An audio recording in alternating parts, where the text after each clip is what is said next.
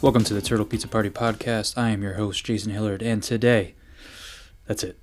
I'm the only one here. I have no co-host today, no guest, no Jamal. It's just me.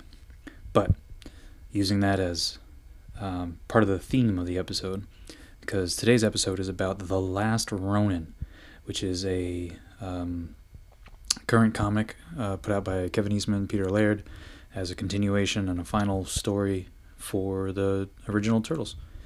And what's interesting about it is that, so when Peter Laird, of Kevin Eastman and Peter Laird, the creators of the Turtles, when he sold his rights to the Turtles, he reserved the ability to do a certain amount of stories every year, right?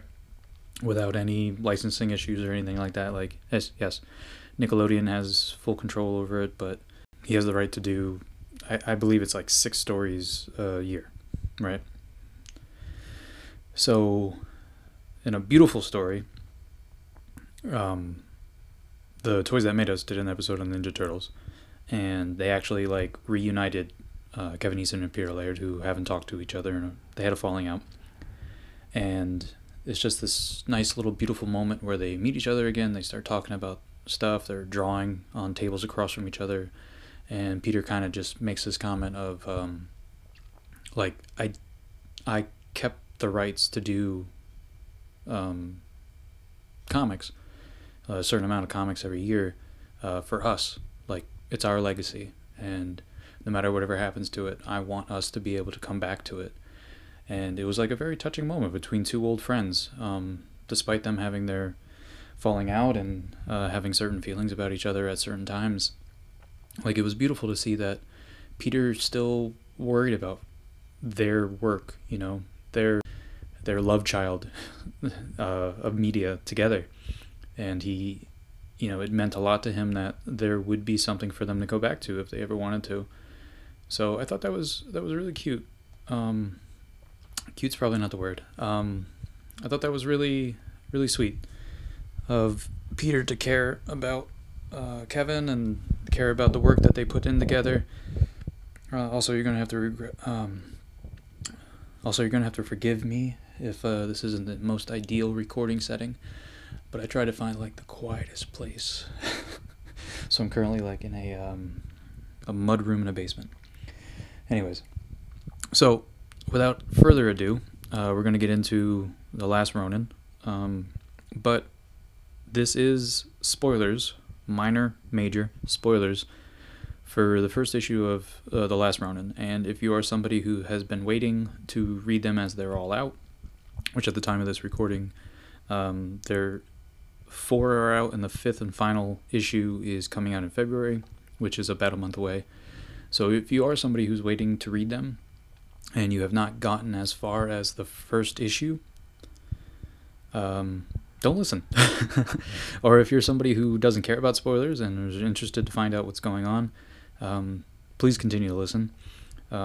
Also, I mean, this today's episode is going to deal in some topics like suicide and depression, so not mine, but just in general. So if that's a really heavy subject, or if that's really too close to home, or just you're sensitive to that kind of stuff, also maybe not listen to this episode. Sorry for being a downer, everybody. That's just the source material this week. All right, so yeah, kick things off. The Last Ronin. Ronin, for anyone that doesn't know, is a wandering lost samurai with no master, and in particular, again, not going to spoil it yet, but that is coming. So this is going to be another warning, and I'm going to have another last warning before I do any major spoilers. But the last and final turtle of the 4, and this is a continuation of the original comic series of Mirage. So there's no Jennika, or, you know, so it's just the original base 4 turtles. At this point, 3 of the turtles have died, so has Master Splinter a long time ago. And as the issue goes on, you get like this inner monologue from the last turtle, who doesn't refer to himself as anything, obviously, but we know him as the Last Ronin, and the Ronin is a wandering samurai with no master. So at this point, he has one final mission that he's been training for, and he is determined to see it through. And this is the near future, but kind of near far future. So so anybody who's in the cyberpunk or anything like that, like it's very cyberpunk-esque, you know, like Blade Runner, or actually the video game Cyberpunk or the tabletop Cyberpunk. So it's modernish but very high-tech equipment. There's like flying cars and stuff like that, but also you can see the remnants of the old city.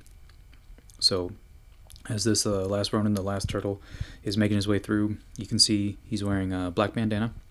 He's void of any color that would give away his identity. He's carrying all 4 weapons, and he has all 4 colored bandanas of the turtles tied to him in one way or another. And as the issue goes on, it's actually really interesting because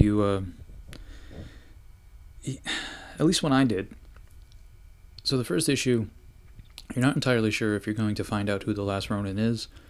So you continue on, and every time he says something in particular, or he does something, you're kind of looking for cues as to like, which turtle is he?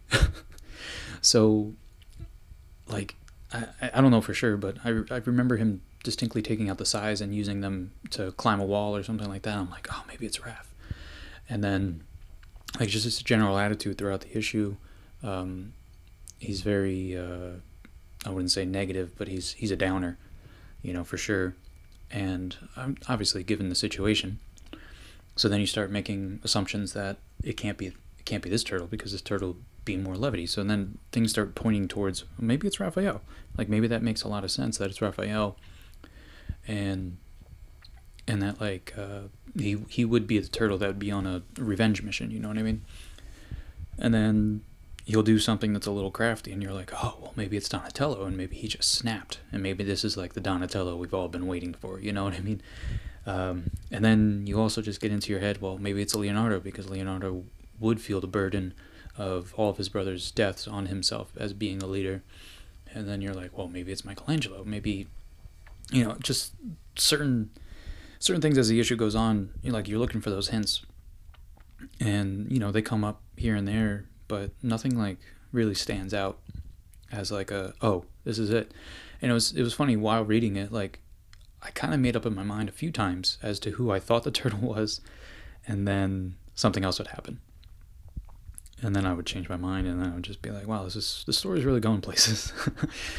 But the story actually is pretty simple, just for this first issue. You know he's on a mission, and you know he's trying to infiltrate a tower, and you know he's trying to murder somebody. So this somebody happens to be Orokusaki Shredder's grandson, who has taken over the Foot, and we find out is responsible for the deaths of the other turtles. So I guess as like a personal vendetta, kind of like finishing what his grandfather couldn't do, or just like what he feels his rightful heir as the leader of the Foot is, he exterminates the turtles, and everyone hasn't seen the turtles in a long time, and obviously, like, because 3 of them are dead, and I believe the last one's assumed dead as well. But so he takes it upon himself, this last turtle, to finish this mission, to avenge his siblings. So you see him scale a futuristic skyscraper and go on the attack. Now, what happens next is he fails this mission. He's outnumbered, outpowered by technology, and he kind of falls out the skyscraper, and in a last-ditch effort, he grabs somebody's motorcycle off the street, rides it in directly in like a suicide mission type of, right into a tanker that blows up the building, and then he's like shot out, and then he like retreats to the sewers. Now, it just happens to be that the person that he stole his motorcycle of follows him into the sewers. Okay, so now this is where things get sensitive. So he crawls into the sewers, he's defeated. He has this weight, this burden, that this mission that he has trained for, that he's set everything aside, that this is the end goal, he's failed. The Shredder's grandson still lives. His brothers are not avenged. His family died for nothing in his eyes. And so at this point, he takes out a sword and he decides that he's going to kill himself. But in the traditional samurai seppuku, like dying with honor, he's going to take his life with honor. And it's at this point that he does perform, the ritual suicide, and he's beginning to bleed out when the person that he stole the motorcycle from finds him in the sewers. And she sees him, and she immediately recognizes him as a mutant turtle, and she comes to his aid as he's bleeding out. And he just kind of fades out to black. And then at the end of the issue, we see him waking up in a bed, and we see his brothers by his side.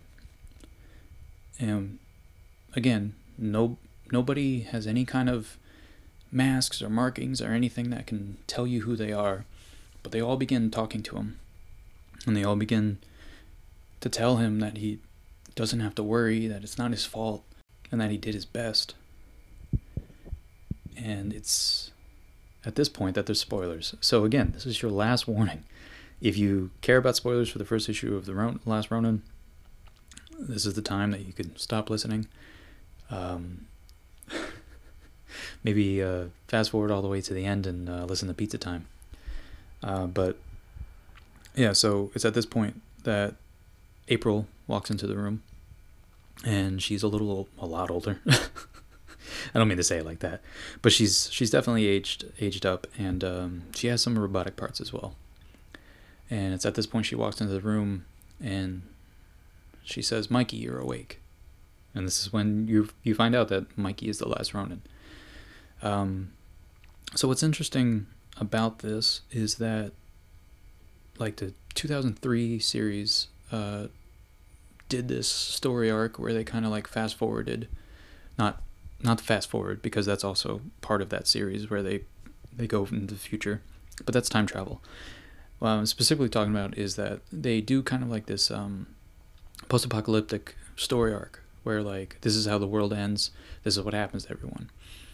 And we find out that Mikey is the one who's telling the story. Like, he's the main character in the story.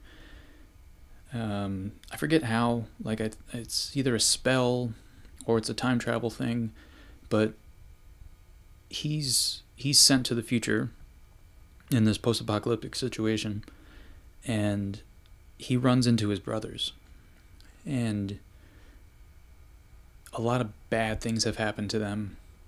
They've been scarred, and I think Donnie's a robot. Donnie always turns into a robot in these situations, but they're beaten and broken, and, like, Master Splinter's long gone. And it's just one of these scenarios where everyone's so happy to see Michelangelo, and they all have the same story, where essentially when things went down, they protected Mikey. Like, that's all that mattered, was they had to protect Mikey. They had to make sure that nothing ever bad happened to Mikey. Mikey's the baby. Mikey needs protection. So that had, like, even back then, that was like a serious, like, impact. Like, like, the family dynamic is something I always talk about with the Turtles, but then in particular for them to sacrifice themselves, to put themselves in danger, not just for a city that doesn't accept them, or, but specifically for all of them to care so much about their youngest brother that, they sacrifice themselves, whether actually or just put themselves in serious danger. Had a huge impact on me when I first heard that. It made a lot of sense to me. And now with The Last Ronin, that immediately before you find out what really happened with any of the turtles, that's your immediate thought. I mean, it's my immediate thought that that's also what happened, that Mikey would be the last Ronin, because no matter what happened, the other turtles would always protect Mikey. He's the most innocent. He's just a bundle of joy, so that they would always look at him and see a baby brother, so they always would look out for him. Not all depictions of the turtles in the future are always so grim with Mikey. I mean, obviously, Master Splinter is old to begin with, so whenever you're looking at the turtles in the future, Splinter's always been gone. But there's also scenarios, and I can't remember if this was just a fan fiction that I remember seeing, or if it was like an actual pitched idea, maybe for like Fox at some point when for like a succession after the 2003 series. But there's this beautiful piece of art where Michelangelo had become the new Splinter for a new generation, and it might have even been human children being trained as ninjas, or a mix of humans and turtles or other mutants. But what was so striking about the image, and what was so endearing to me, was that it was Mikey, but Mikey was doing his own thing. So he was the new Master Splinter, but he, like his what was it, gi? What's Master Splinter's robe? Anyways, this is probably when you need a co-host. But so his robe had more of like a Hawaiian print to it. Like, he was fun, you know? He was still a surfer dude, but just a very old surfer dude. And in that scenario, in that, like, I don't know, now at this point I just believe it was fan fiction, but in that fan fiction, Michelangelo, just everyone else just died of old age. Like, you know, the time came for them. Like, it wasn't as sad and bitter. He just happened to be the youngest, so he outlived all of them all. But it's still, you know, it still made a lot of sense. And also, I wouldn't say Michelangelo is the least disciplined, but he's the most playful. So it's also an interesting dynamic in that scenario, that he would then become the teacher. You know what I mean? If you watch the live action movies, he often tries to get out of training. Like, he's the fun one. He's not the training one. So here in The Last Ronin, we see a very different Mikey. He's much older. He's very serious. He's carrying all the weapons. And what's funny is that he seems to have mastered all the weapons as well. He's definitely taken this time by himself to further his ninjutsu training, and it's surprising again. But when everything else has been taken away from him, all of a sudden you see a different Mikey. Well, just a very focused Mikey. So in the further issues, and again, like, the last issue has not come out, but the next few issues explore the end of each turtle. It also introduces you to the woman that saved Michelangelo, who turns out to be Casey and April's daughter. And she becomes a student of Michelangelo, even in this series. I don't think to April's liking, but she is also apparently part of a rebel group that's trying to take down the Foot, who have now taken over the city. And like, this is like, it's a very like corporation has taken over the city, future city type of scenario. So I mean, it definitely is its whole new thing. Like I said, it's very interesting, very different take. I believe it's specifically supposed to be a finale to the original Mirage comics, but depending on how things play out, like, it could technically also be like an ending to the IDW series. I mean, like, we don't really, I mean, if you want to talk about canon and what's not canon and stuff like that, like, there could be something that's referenced and then in the final issue that confirms whether It could be an IDW, because IDW shares a lot of the origin with the original series, while also spinning a new story for itself. But also, what's interesting about Michelangelo and just his mission, and then his failure, and then his choice to take his own life when he's at his lowest, is it's him seeing April and him taking on a student in Casey Marie Jones, which is Casey and April's daughter. He starts seeing purpose again in his life. I mean, he doesn't give up the mission, but he definitely seems more alive, you know? And it's weird because, you know, he sits down with Teague, with April, and he starts talking things out, and she's like, it's very good to see you again, and he remembers what it is, what it's like to live, you know? And as he gets to talk out his feelings and things like that, he really begins to be whole again. His life's given purpose again, and it's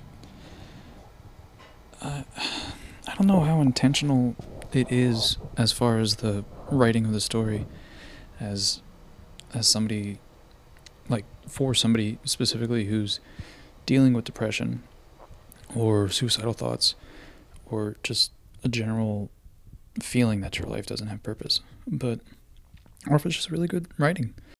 That is at least where the story goes initially. And I mean, it's just important to remember that if you are dealing with suicidal thoughts, I mean, reach out to somebody, whether it be a friend, a family member, or, you know, the National Suicide Prevention Lifeline, which is available at all hours. I never really thought I'd be one of those podcasts, but if you need it, it's 1-800-273-8255. But again, just reach out to anybody. I mean, it's important just to talk, you know, whether it be an old friend or, you know, somebody that's really close to you. I mean, sometimes it's easier to talk to somebody who's not as close to you, maybe like a friend of a friend kind of thing that's in your contacts, that you just both kind of have something in common with, and you can just reach out to them and just talk about something. Maybe not necessarily talking about what's bothering you, but just talking to somebody in general, and just letting you know that there are connections with other human beings will help you. But anyways, since I said Suicide Prevention Hotline, you know what time it is. It's pizza time! Alright, so I'm going to keep this brief. I'm by myself. It's a post-apocalyptic situation, you know, with the theme of The Last Ronin. So I got gas station pizza-flavored empanadas. Now, I know what you're thinking. That's a very weird combo, and what gas station is serving this? Not your traditional gas station. Honestly, it's just a gas station on my way home from work. So yeah, I would pop in, and I saw that they had these, you know, because again, it's convenient. It's on the way home. That's what convenience stores are, right?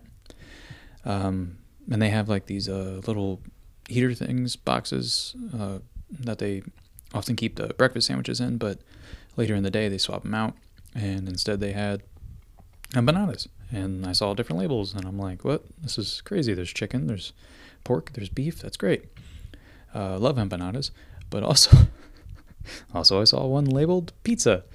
So very curious, obviously, you know, the theme of the show. So yeah, so I got this pizza empanada. Gonna try it, and I'm gonna tell you what I think. Chew away from the mic.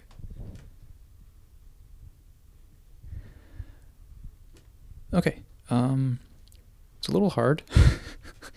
I don't want to fault the empanada directly for that. I think it's just been sitting in a heater for way too long. What I do want to fault it for is the choice of sauce. Cheese is fine, mozzarella obviously, and then the sauce just seems to be very ketchup based, just straight up tomato, like a watery, like just straight tomato can sauce. Yeah, so not great. There's no pizza seasoning at all whatsoever in it. So it's just the cheese, the sauce wrapped inside of an empanada.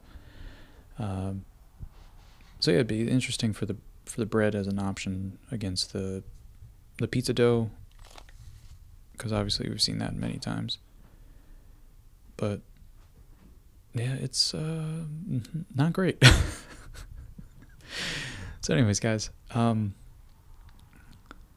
cowabunga.